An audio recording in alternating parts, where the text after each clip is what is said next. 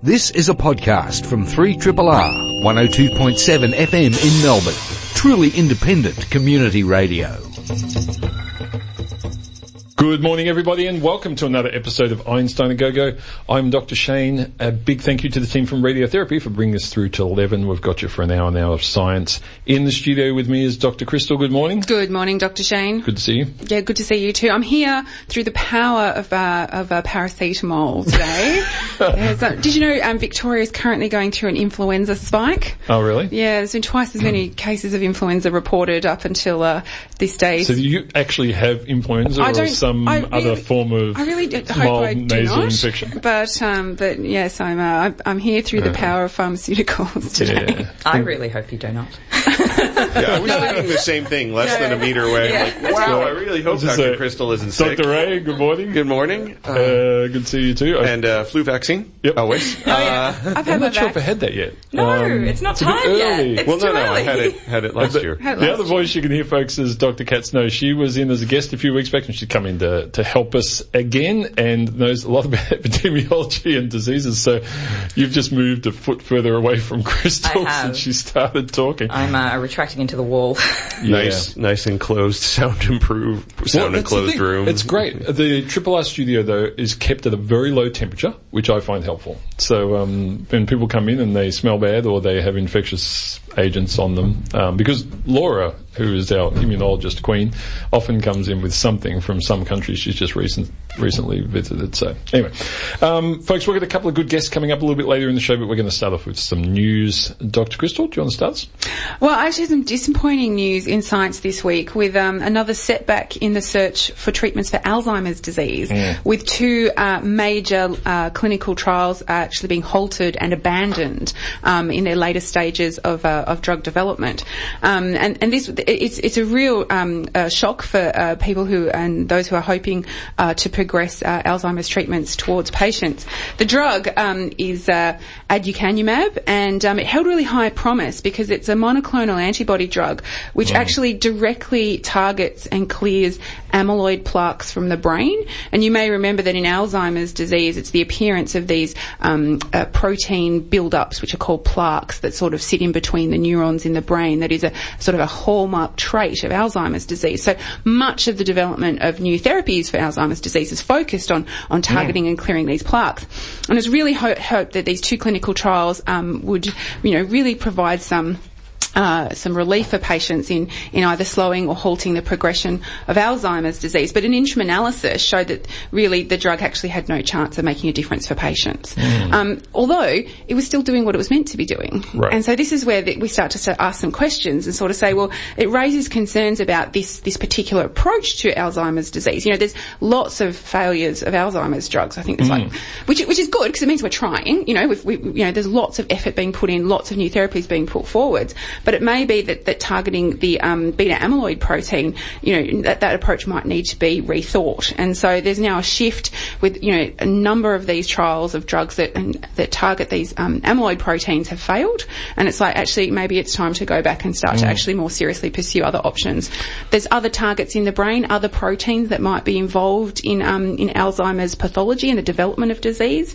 There's talk about, well, maybe we should actually be focusing on regeneration, like brain, rebuilding and reconnecting some of that neurological activity, or even focusing on decreasing the inflammation that's happening during the disease process. And it may be that, like lots of complex diseases, it's not either or, it's probably a combination of the above, in that, amyloid targeting might be part of the problem, but it's not sufficient to actually provide benefits to patients in improving their symptoms and their quality of life. And we had Professor Ashley Bush talking about this about a year ago in one of our live broadcast from the performance space, and he works on the build-up of iron in the brain, not the amyloid plaques, as the primary cause for Alzheimer's. So, there's a lot of rethinking of this, because so many of those drug treatments have gone after the plaques, and they're not having this sort of impact that we would have liked to have seen. I have a question for the two of you, being more savvy on the medical research side. If it's been so focused on amyloid,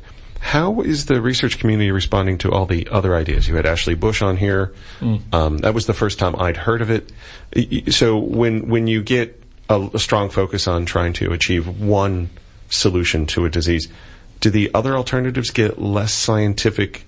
Well, for a while. But are they less receptive from other researchers? Yeah. No, we're working on this. No, it's not the other thing. The difference, what you've got to remember is that billions of dollars from pharma companies have been invested in some of these pathways, and they haven't come out with a solution in 2 decades. So, a lot of the other areas are fringe, and until recently, they haven't, a lot of them, I suspect, haven't had a lot of support. But it does raise the question of how science is funded. If we continue to only fund the things we've already funded in the past, then, it's time to actually start a new approach. Because really, at the end of the day, I think the take-home message from this is we still struggle to understand the basic biology of the brain, let alone the basic biology of the disease of the brain. And I think that, brain research is actually one of the biggest challenges for 20th century science. Yeah, well, it's complicated, very complicated. So, Dr. Ray, what do you got? Dr. Shane, we have a little thought experiment to do. So, you're out at night. Do I have to do work? Sunday morning, and I drank a lot last night. Good for you. Yeah, well, Kat's looking at me because she any alcohol's bad. I remember you saying. We're going to go back to the science part now. All right. So I want to do the thought experiment. All right. So it's evening. It's nighttime. You're taking a nice stroll. You're with your partner. You're looking up. There's no clouds in the sky. There's very few stars in the sky. And you look up, and as staring at the dark sky, you kind of go, it feels like there's almost a glow, like some type of night glow. And you're thinking, wow, I'm with my partner. Is that love? No, it's chemiluminescence. And so, did you know night glow is a thing? That it's, I did not. So we know that our night sky is illuminated from stars and as it turns out, when they started tracking the night sky and the brightness of it, even 100 years ago, they went, we see the star, we can estimate the light from stars and the lights from other things, but there's still this background brightness that's in our night skies. It's not just light pollution? No, it's not light pollution. That was the thing that threw me. I'm like, wait, they accounted for light pollution, and also they started doing this 100 years ago when there was way less light pollution. And it's actually our atmosphere providing a glow. And it's very understated. It's not like those really publicity-hungry Aurora Borealis and Southern Lights, which get all the hot press because they're really pretty. You're not in Hobart on a lucky night looking south. This is actually just a background glow that comes from, molecules getting excited electronically in our atmosphere. And so what happens is during the day, oxygen and ozone get irradiated by sunlight, and you get a lot of different electronic transitions that happen, and there's a day glow, but we don't see it. But at night, some of these molecules are still luminescing chemically at night, which means their electrons are getting excited and relaxing, and it takes time. And as those electrons relax, which means they go to a lower energy state, they emit light. And so we get this chemiluminescence, and we've known about it for quite a while. But what was interesting was recently a researcher from California at the SRI, International Institute, which I'm not familiar with that much, has actually looked a little bit closer. And the explanations for which molecules cause this and how have still been a little bit open-ended. They know it has to do with oxygen as a molecule. So oxygen on its own would be one atom. 2 atoms together would be the molecule. So oxygen on its own and another molecule of an oxygen and a hydrogen atom, which can exist in the gas phase. And they knew that it was these 2 atoms, but they didn't quite understand how. And so with a lot of, we'll call it global scale modeling, chemical reaction measurements in labs, and even looking at data, I love this, from sounding rockets, where they launch rockets into the atmosphere to get measures of the composition. They put together a study to show that the mechanisms behind this are a little bit not what they thought. And this is about 90 kilometers in the atmosphere. And it's interesting, these oxygen atoms and these other oxygen-hydrogen molecules actually talk to each other electronically through a single excited oxygen atom. So one molecule transfers energy to a single oxygen atom, which transfers to the other molecule, and this back and forth is actually how they get the chemiluminescence. And so first, I like the story because night glow, didn't know it was a thing. But second, what they actually said is they've been studying this since probably the 50s, and they kind of went, actually no, the chemistry here is really different. And since it's related to ozone chemistry, they reckon they have to go back through and reevaluate how night glow works in general. I don't think this has a huge, gosh, we're going to make a widget out of it implication. But when you look up at night and you think, oh, that glow, it must be how I'm feeling. No, it's chemistry. Yeah, there's a lot of, and the atmosphere is so complicated. I always find it fascinating, and it also teaches us a lot about what we see when we look at other planets as well, because depending on the composition, you'll get different information based, and in fact, if you can measure that glow, you may be able to determine what certain atmospheres in other planets are like. So cool stuff. Cool stuff. I wanted to mention a couple of things very quickly. One is the shark specialist group of the International Union for Conservation has come out with some new numbers on mako sharks, and it's not looking good. Apparently, 17 out of 58 shark species are now facing extinction. So, and this is heavily influenced by, things like certain soups in certain parts of Asia and the need for sharks in there. I didn't know, though, the numbers of sharks that are actually caught each year are excessive. And they're in something upwards of 100 million sharks a year. Which if you were to think of that in terms of other apex predators on land, what that would look like, and we don't think about it that way because we don't see them. But if someone said to you 100 million lions were caught every year, well, that'd be it, right? Done. Yeah. Makes you think differently about ordering your fish and chips. Well, what's the fraction of? Is there an estimate of how much of the population you're catching annually? 100 million is 1%, 10%. I think this is part of the problem, is that the counts are very difficult. Yeah, it's very difficult to enumerate. I mean, any kind of fish population, and often we only do it by how many we can catch. Yeah, exactly. And so there's a huge difference between sea and land extinction knowledge. And so, but one of the things that's interesting about sharks, and it's similar to a lot of the apex predators, but sharks are, they've been ruling the oceans for over 400 million years and doing it pretty well. But one of the problems is, of course, is that they grow and they breed very slowly. So, and there are certain species that, there's one in particular I was just reading about, that called the green eye spur dog. It's relatively newly classified as endangered, but its gestation period is 3 years. That's the longest of anything in the animal kingdom. So if you think about that, you wipe out close to a generation. It's going to take you 3 years just to start the next one. Yeah. Which in terms of, extinction rates are just, you're done. I mean, the other thing for sharks as well, and I mean, land predators as well, but particularly sharks, is that as well as catching them directly, we also eat all their food. We've become incredibly efficient at removing large fish from the ocean en masse. Yeah. And then that has that knock-on effect on shark populations as well. So it's both our direct predation of sharks, but also our removal of their food sources. Yeah. And the third part, of course, is that when you fish for some of those food sources, you tend to, by accident, get your bycatch, which is the sharks that also feed on those food sources. So they kind of get hit in many ways. But as we know on land, your apex predators are absolutely crucial to the health of the overall, biosphere. And if you take the apex predators out, you're in big trouble.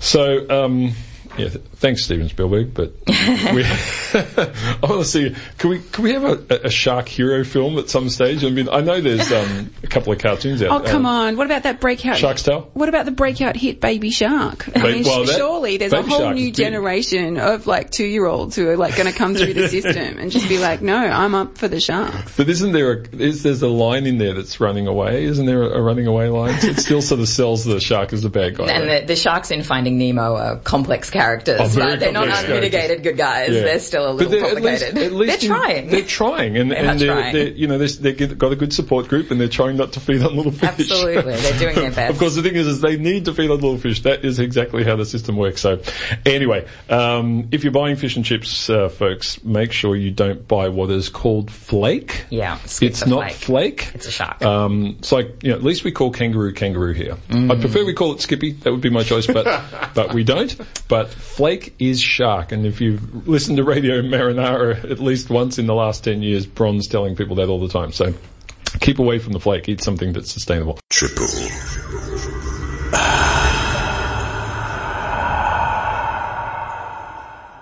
Welcome Welcome back, everybody. You're listening to Einstein A Go Go on 3RRR. In the studio with us now is Professor Craig White. He's the Associate Dean of Research in the Faculty of Science and Deputy Director of the Centre for Geometric Biology and Head of the Evolutionary Physiology Group at Monash University. Craig, welcome to the studio. Thank you very much for having me. Now, you're going to educate us on a lot of stuff today, I think, because first of all, there's a term we're going to get to later which I haven't heard, which, after 27 years of broadcasting, it's a delight when I get a term I haven't heard because there's not that many. But we want to sort of talk to you very much about this work you've been doing on different animals and how much they consume and how that energy is used and how they sort of relate. And we saw the press release you put out, which very much compared a 4,000 kilogram elephant to 4,000 kilograms of mice. Now, how many mice is that? It's about 130,000. Right, so a few mice. And the expectation, I guess, if you just sort of take a first order sort of guess, is that they use about the same amount of food. But this is far from the case. Yeah, so if we run through the energy use and food consumption of animals of that size, what we find is that the elephant uses a very small proportion of the equivalent size of mice. So if we have 4,000 kilograms of mice, the elephant might use 5-7%, something like that. Okay, so I mean, it's not half. It's like a very small. It's a very small portion. And in terms of, is the elephant unique in any way in that scenario? I know it's the big animal, but we also consider it a very slow animal that doesn't do a lot, day to day. I mean, if you've seen them run, they're amazing creatures, but they tend not to move around a lot. I mean, how do you factor that in? So if we look at this pattern and we extend it across different groups of animals, so we could look at insects and we'll find the same pattern. A very small insect, every gram of that will use a lot more energy than every gram of a big insect. We can go down to microbes, we see the same pattern. We can go up to whales and we see the same pattern. So we're seeing this across very diverse groups of animals. It's not just about mice and elephants, it's about all of life. Right, so the smaller animals just use more. They just use more. Yeah, and in terms of the sort of the reasoning behind that, I mean, I've got some sort of instinctive ideas here around, they move faster, they're more active relative to their size, they cross larger distances. So, like, for example, a mouse will go over a very large distance relative to its size, and I guess the distance between its feet, whereas an elephant, by comparison, would not, I would have thought. I mean, how much is that the cause, do you think? So that's probably a consequence. Right, so what we see is these patterns are probably driving those kind of behaviours. A mouse can move more than an elephant for some reason. There's some underlying biological constraint, some process of natural selection that's driving this pattern that's leading to those small animals being able to perhaps be more active than the very large ones. Yeah. And is there an advantage? I mean, what's the advantage for this at various animal sizes? So, I mean, everything for me in the animal kingdom's a result of millions and millions of years of evolution. So at some point we've come to these, optimized levels for each size of animal. How does that pan out when you map it out? Does it look like optimization? I think that's probably where the question has to go now. We've been looking for a long time for strong physical constraints based on surface area volume relationships, based on the distribution of oxygen and nutrients through transport networks, circulatory systems. And I think now we're going to have to start thinking about how natural selection has shaped these patterns rather than being a product of constraint. Perhaps those constraints are operated within, and natural selection is providing there's some advantage to that elephant to having a low energy expenditure for each gram that the mouse doesn't have. There's the advantage for the mouse is having a high energy expenditure for each gram. So I think that's where we go next, is trying to understand it through that process of that lens of evolutionary biology. So there were two things on that. One, is it correlated with lifespan, or is that a result? And two, is this optimization constrained by other things as well? Well, energy consumption might also be linked to gestational period, thinking of Dr. Shane's three-year pregnant shark. But do all those things link together, or can it really just come down to energy consumption? So size is a very powerful predictor of biological function. So we see large animals have long gestations, they have small offspring, or have large offspring size, they have small numbers of offspring. So part of the reason we might see that happen, and one hypothesis for the evolution of those patterns, is that the constraint in energy expenditure slows down the rate at which you can build a whale or an elephant. And so you have to do that more slowly over a longer period of time. It's a larger organism, it'll take longer to grow as well. But it could be that sort of evolutionary process optimizing energy expenditure constrains the allocation of energy to reproduction, to growth, to things like that, and slows down the life history of those animals. There must be an interaction here too between the evolution of these animals and their environment, because obviously if I was in a relatively resource-constrained environment, then the idea of having a higher energy consumption animal optimize its, or be optimized in that environment is less likely. Mm-hmm. Do you see that sort of scenario where, for example, you might just get larger animals in certain areas where things are resource rich or not? So we see things like the island rule, where we have relatively small animals evolving on islands. Yeah. If we look at animals of the same size, we see animals that live in resource-poor environments tend to have lower energy expenditure. So 2 animals, one in a resource-rich, one in a research-poor. Mm-hmm. The one in a research-poor environment, we use energy more slowly. We typically see that kind of pattern. Mm. I wonder about the life expectancy connection in terms of growth as well. Like, we're a relatively large animal and we stop growing vertically about like a quarter of the way through our lives. But does that scale, like, does an insect only grow for a quarter of its life, or do small animals grow? Like, are they in like a puberty type phase for a higher proportion of their lives, using a lot of energy to grow? So there's quite a lot of variance across the animal kingdom in how that pattern plays out. We'll see some that grow really fast, have a really rapid burst of reproduction, and then that's it, they're done. And we'll see others that will grow more slowly, allocate energy to reproduction over a longer period of time, smaller clutches periodically, that sort of thing. So we see all of those patterns play out. That can be driven by the environment in which they live. It can be driven by competition and processes like that. Mm. Now, you took quite a bit of data from, a whole different range of species and sort of essentially modeled this. I mean, talk us through that process, because it sounds like, it's a very complex problem to, take many different species and compare them, because, sometimes they're hard to compare. I mean, what sort of parameters did you use to look at this? For us, it starts with measuring the energy expenditure of the animals, and we do that the same way you might for a human with an exercise test. If we do an exercise, a VO2 max test, we'll run on a treadmill with a mask on, we'll measure our expired respiratory gases, and we can use that to work out energy expenditure. For animals, we do exactly the same thing. We might put them in a chamber or put a little mask on them, and we measure how much oxygen they use, how much carbon dioxide they produce. So we've done that for animals varying in size from Drosophila weighing 1 milligram. I've measured cormorants weighing 3 kilograms, wombats in the 20 kilogram range, and other people have measured right up to elephants. There's a great study with elephants following a golf cart with a mask on, having their metabolic rates measured, their oxygen and carbon dioxide measured, and we can work out the energy expenditure of those animals from those parameters. Yeah. Then we have to combine all that data, so we had data for several thousand species of animals from the literature and from our work, and we try and predict how evolution might look. So what we do is we take the genetic relationship between size and expenditure, and then we evolve the animals 100,000 times in the computer across the tree of life, and we see what patterns we get.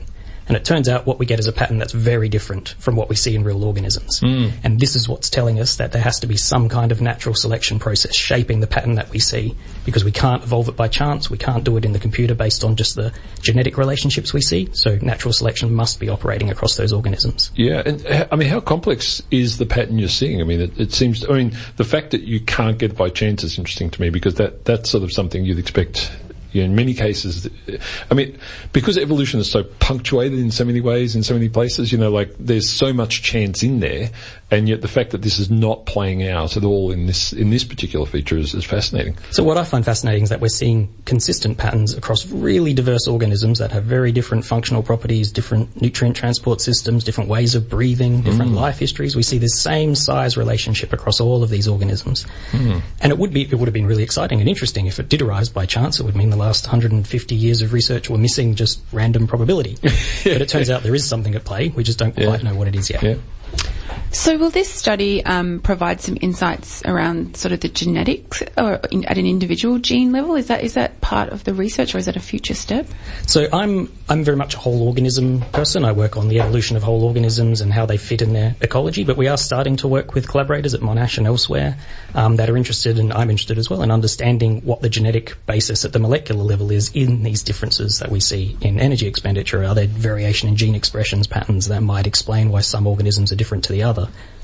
Are there any outliers that you've come across as yet? Because, there seems to me whenever we do these sorts of things, there's something like a jellyfish or something that says, you know what, my cells aren't going to die like everyone else's. And there's something. Are there any outliers that you've come across? So probably a good example of an outlier would be the naked mole rat. So they're a eusocial mammal, which is very rare. So they live in communal colonies in Africa. They have very, very low rates of energy expenditure, much more similar to a lizard than to a mammal. They're not very good at maintaining their body temperature. And so they live in an environment where the environment is hot, It's humid, so they probably can't produce too much body heat. They'll get if their metabolic rate's too high, their body temperature will get too high. And they have a caste-based system to do their foraging. So they have one queen, they have a caste-based system that collect all the food and bring it back. So they have quite a different ecology. That might explain why it is that their energetic physiology is so different to other organisms. Yeah, it's interesting. I wanted to ask a similar question around the insects, because of course we have so many different scenarios socially in terms of insects. You know, you've got your bees and you've got your ants, but then you've got very different sorts of insect, beetles and so forth, that have a very different interaction. And there's the same rule sort of applies regardless, presumably, of the types of insects you're looking at. Yep. So insects have a very similar pattern to reptiles and amphibians. Right, yeah. What about things that fly? Does that, particularly birds, does that, because their mass ratios are so different, I mean, they're designed to be light, so does it still correlate with mass, or is there something about volume or surface area or anything that comes into play? So flight's an interesting one. For insects, we'll see that flighted insects tend to have higher metabolic rates, higher rates of energy expenditure than non-flighted insects. That's probably because they're packed full of flight muscle, which is a very energetically demanding tissue. Yep. For birds, if we compare them to, say, mammals, we actually see much less of a difference. Birds on average have a slightly higher body temperature, a slightly higher metabolic rate, but the difference isn't great. But it doesn't seem to be about flight per se there, because bats also fly, but they have a much lower metabolic rate than other mammals. So bats are on the low end of metabolism, birds are on the high end. Yeah. So we have sort of different strategies operating across those two different groups. Do bats fly as much as birds fly, though? Like, bat flight seems to be very episodic, right? Like, they sleep all day, then they go out for an hour or something, come back and chill out, whereas you often see birds that are in flight throughout the day. That's a good one. So I would think, so we have, across birds, we see similar diversity in the propensity for flight, and we see that consistent difference between birds and mammals, and we see, so it's probably not so much about that, would be my guess. Yeah, and I guess a lot of birds do spend a lot of time on the ground as well. They don't all fly all the time, so it just varies. It's a little hard to get a generalisation out of that one. Well, Craig, it's fascinating stuff. I think the interesting thing is here, of course, as you say, there's a non-random element to it, and the thing I love about evolution is when you start looking at what drives aspects of evolution, the answers usually start popping out. But this is a complex problem, because the drivers for all the different species you're talking about, there's some consistencies there, but there's also a lot of differences and a lot of very big differences.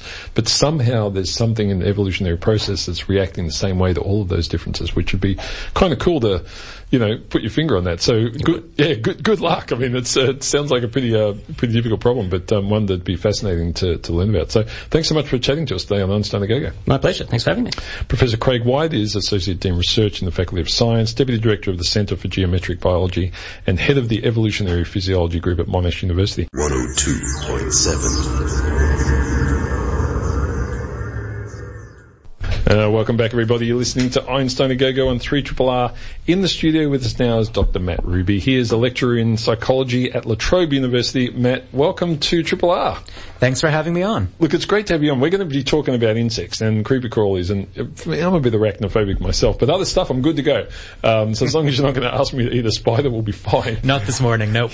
Now, you've been looking at this, I guess the response that people are having to this idea, which is becoming more and more prominent, that one day we'll all be sucking back on the whole, insect sandwiches and stuff, and, because the reality is we know that most of our farming practices at the moment are environmentally incredibly damaging. And the potential to source protein through insects is something that's, is looking to be a good and viable option to feed the world. So, first of all, what sort of responses are we getting, like, in terms of people and insects? I mean, what's the lay of the land at the moment in terms of people's interest or fear or concerns around consumption of insects?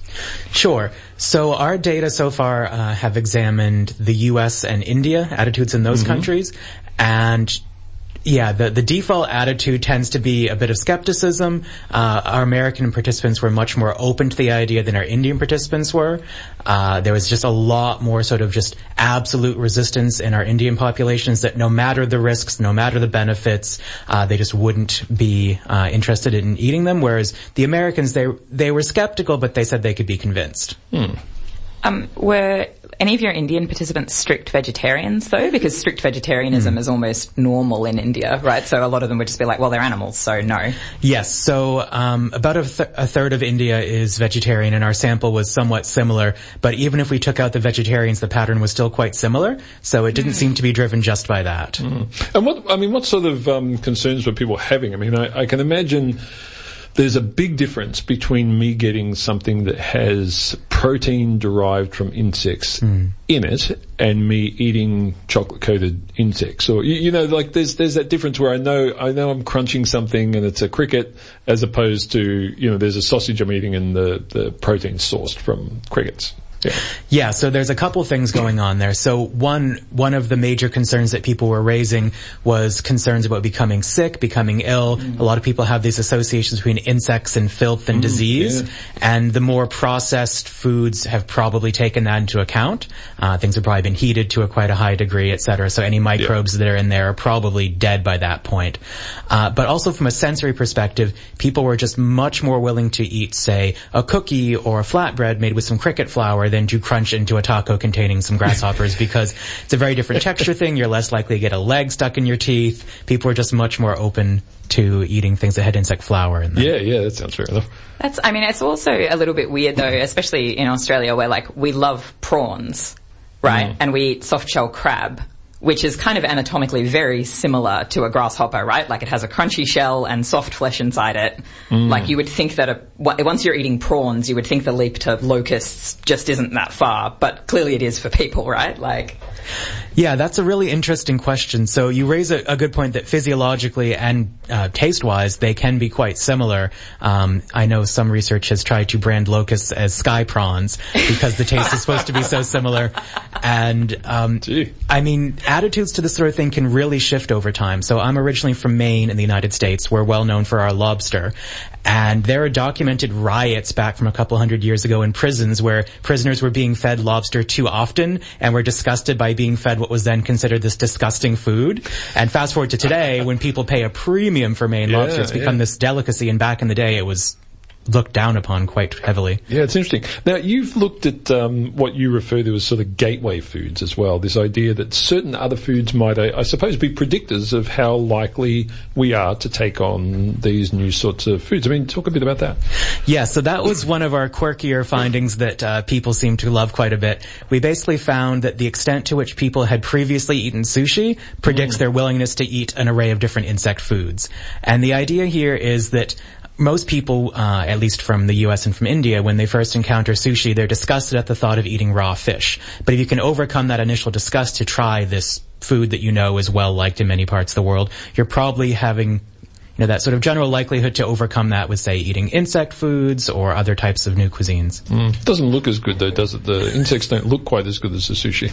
So in your survey, did you actually ask people to kind of rank themselves how they perceived their variety or their tolerance or their interest, in adventurous foods? When you meet people, you'd be like, I know people who would eat anything put in front of them. I know, I've got friends who, no matter what it is, they would give it a crack. But I know other people who are just like, nah, if it's not meat and 3 potatoes, I'm not interested. So there's already a very broad cultural spectrum. Was that controlled for in your study? That was. So one of the things that we measured is called food neophobia, which is a fancy word for saying how freaked out people are by eating foods they're not familiar with.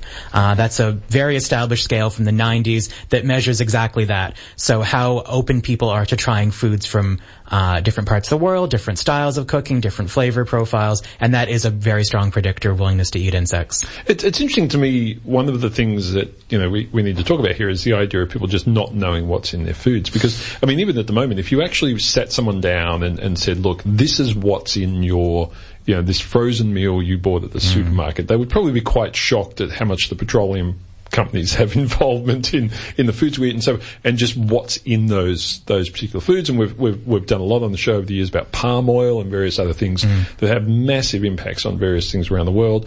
And in many cases, unless you're buying fresh foods that you're cooking yourself, that you know the components, you just often don't know what's in the foods. Insects to me, in a sense, fall into this category of you wonder how much if people don't know how willing are they to actually take on these new foods? Whereas as different to going down to your local butcher and buying yourself a kilo of crickets, right? I mean, there is a big variation there that's hard to take into account, I think. There really is, and I think that, this is part of this bigger idea that people often don't really know what they're eating. So when you confront them with, the idea of eating insects, if they knew the particulars of how their quote-unquote regular meal got on their plate, they might have similar concerns. But it's just the way that, especially with animal agriculture, the way that things are done, it's often kept out of sight, out of mind for at least people in the cities. They don't see how it's made, they don't see how it's killed, and they don't really want to. Whereas with an insect, it's easier to imagine how things happen. Yeah, because they see them in their houses. Exactly. Now, in terms of the insects themselves, was there a variation between the types of insects? Did you get into that? Because I can imagine eating a cricket or a worm, but when we get to, a huntsman, I'm not so sold on that. It's like that to me. And that's only because people of the show know I'm a bit arachnophobic, so the idea of coming near these things at all is a problem for me. But is there a variation between the types of insects and just how willing people are to consume them? There definitely is. So we looked at a range of, I think, about 8 different insects, and people were most willing to eat crickets, grasshoppers, and mealworms. They were most skeptical about eating flies and cockroaches. Oh, right. Again, probably because of associations with dirt and disease. Yeah. And spiders? So we didn't measure spiders. We just looked at attitudes towards different insects, but I do expect that those would probably be towards the cockroach end for a lot of people. Yeah, well, anything that falls into the, creepy crawly and, insects are not, to me is, things like centipedes and so forth. Yeah, I mean, I can imagine people being a bit, but again, it depends on how it's utilized in the food chain. If it's just a source of protein and it goes through what I would call the blender process, and I don't know, it doesn't look like that anymore to me, then there's less of a concern, I think. So, yeah. Well, so what's next in terms of, as you said, sushi's a good gateway sort of scenario, so it's a predictor, but how do you go about getting people to move in this direction? Because obviously we can't keep doing things the way we're doing long term, and the idea of using alternative forms of protein, whether we're growing sort of other things in a vat or we're using insects, we have to get into that sort of bulk model of protein production. So what's next? So what's next is several things. So this is part of a larger overall program of research about how people feel about eating protein alternatives. So insects alongside cultured meats, alongside plant-based quote-unquote meat products that we're seeing on the rise in many countries. That I think if we're going to address food insecurity, we need a sort of multi-pronged approach involving all sorts of different possibilities. So seeing how people feel about those different things. I'm personally a bit more excited about the plant-based stuff myself than the insects, but I think it's good to consider a broad array of options. And starting in a couple months, actually, with some of my students at my uni, we're going to look at Australian attitudes towards eating insects and try and figure out if there's any sort of culturally specific predictors of that here. Yeah, Australians will eat anything, mate. Absolutely anything. As long as on a fresh bit of bread, we'll eat anything. With a bit of tomato sauce? Absolutely. That's my experience. Chuck it on the barbecue and we'll eat it. Matt, thanks so much for coming in and chatting to us. It's fascinating, and we're hearing more and more about this. So it'll be very, very curious to see how this plays out, because I think it's inevitable that we're going to do this. So as you say, the sushi scenario, 20 years ago, you couldn't find it in Melbourne. Now, you can't walk a block without finding a sushi shop of some type, and everyone's eating it. So, you do get cultures to make those transitions when necessary. So it'd be interesting to see how quickly we can do that to get them eating grasshoppers. Thanks so much for chatting to us on Triple R. Thanks for having me on. Dr. Matt Ruby is a lecturer in psychology at the La Trobe University. 3 Triple R.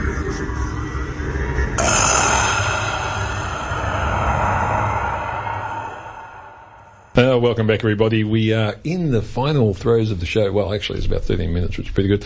But Dr. Kat Snow is with us, and she's an epidemiologist. And we had her on a few weeks back, and we were talking about a range of things, but we never got to talk about e-cigarettes. Can you give us the rundown, for those who don't know, what is an e-cigarette? It's not an app on your phone, is it? It is not, no.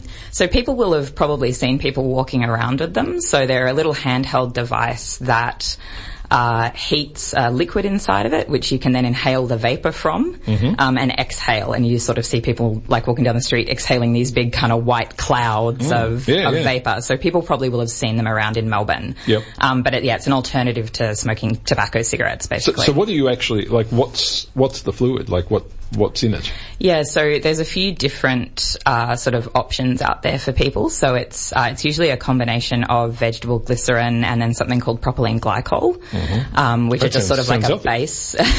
Well, I think propylene glycol is actually an asthma medication sometimes. I think it's used for other purposes, like other medical purposes.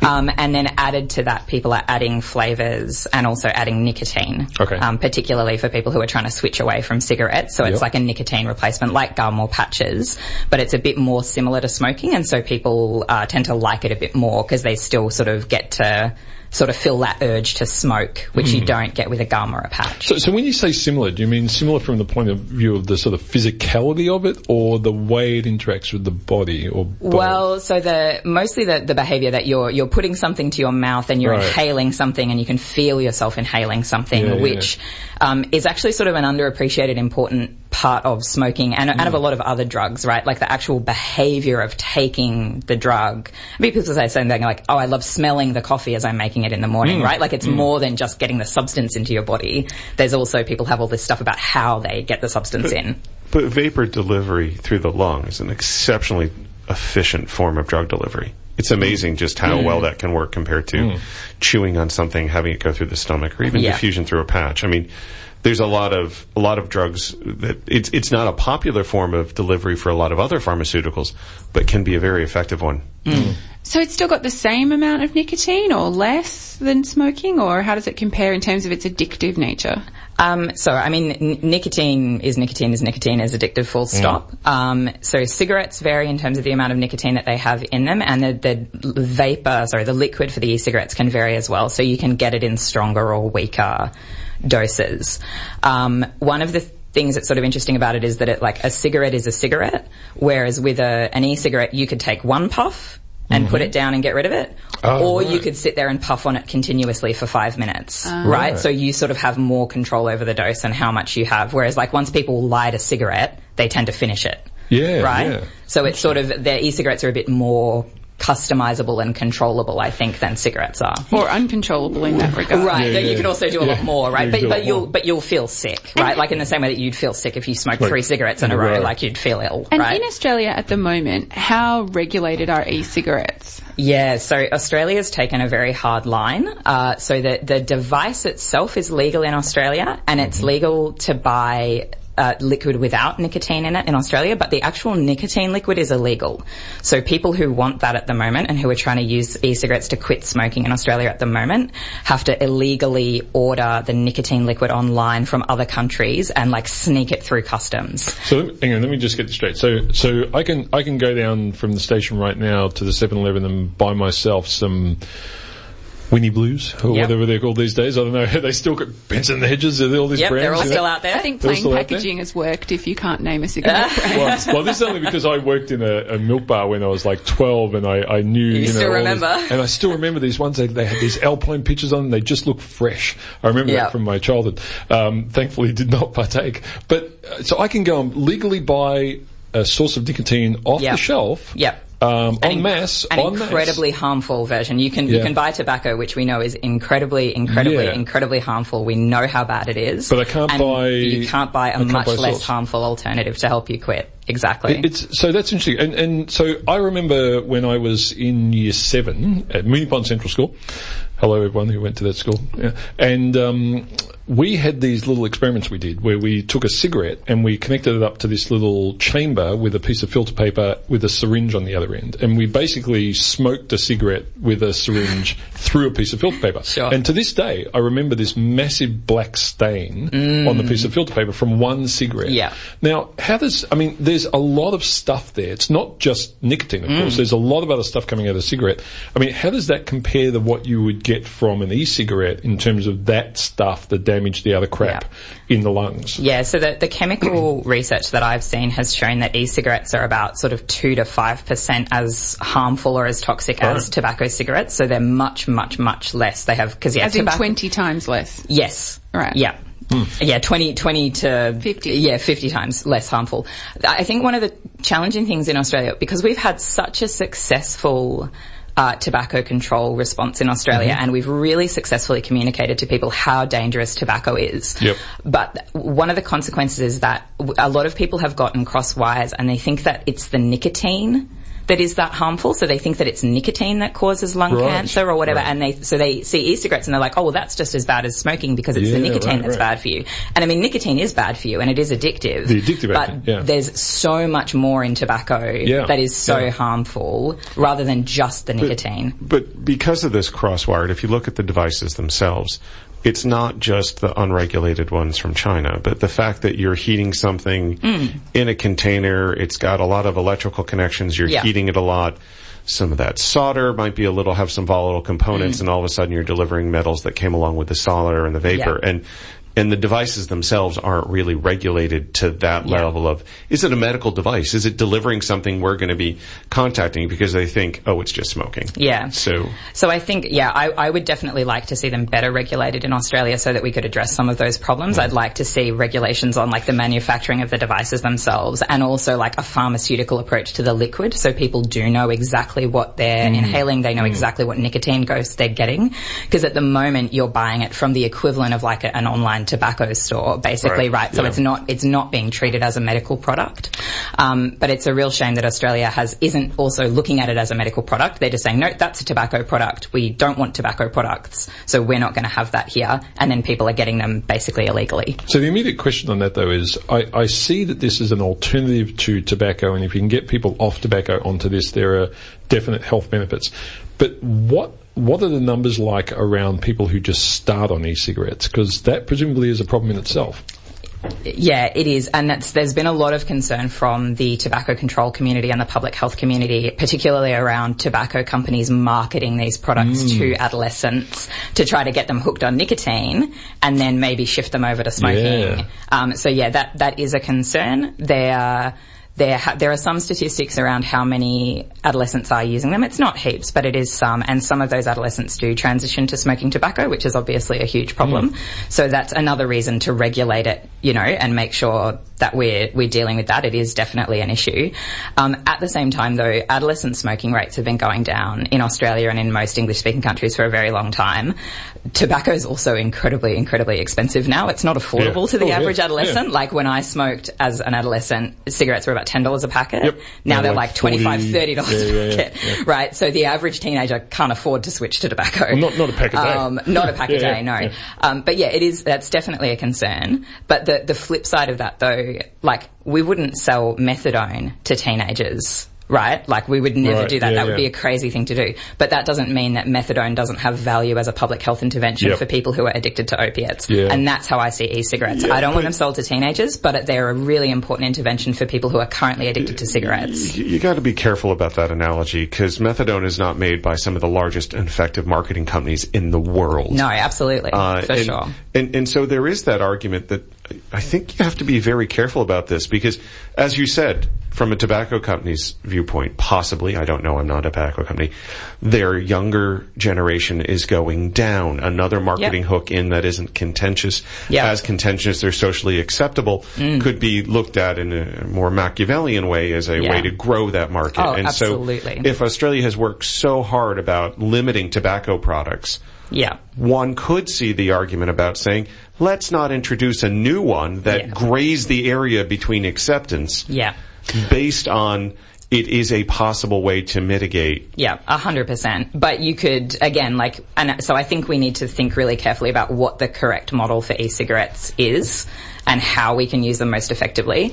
But the evidence at the moment is that they're really effective at helping people quit smoking. So it would be a real shame to just take an absolute zero, not no way, not no how approach. And so that's my question. At the moment, e-cigarettes are a consumer product. Would you imagine that in the future maybe they were banned as a consumer product but available as a public health product to those people who are on supervised programs for quitting? In the same way that, Dr. Ray, methadone methadone is only available in a supervised program for quitting, would you imagine that it's a shift from a consumer product to a prescribed product? Yeah, so that's definitely one option that you could take. You could have it as a prescription-only product from your GP and go and say, hey, I need a prescription for this much nicotine liquid because I'm trying to quit smoking.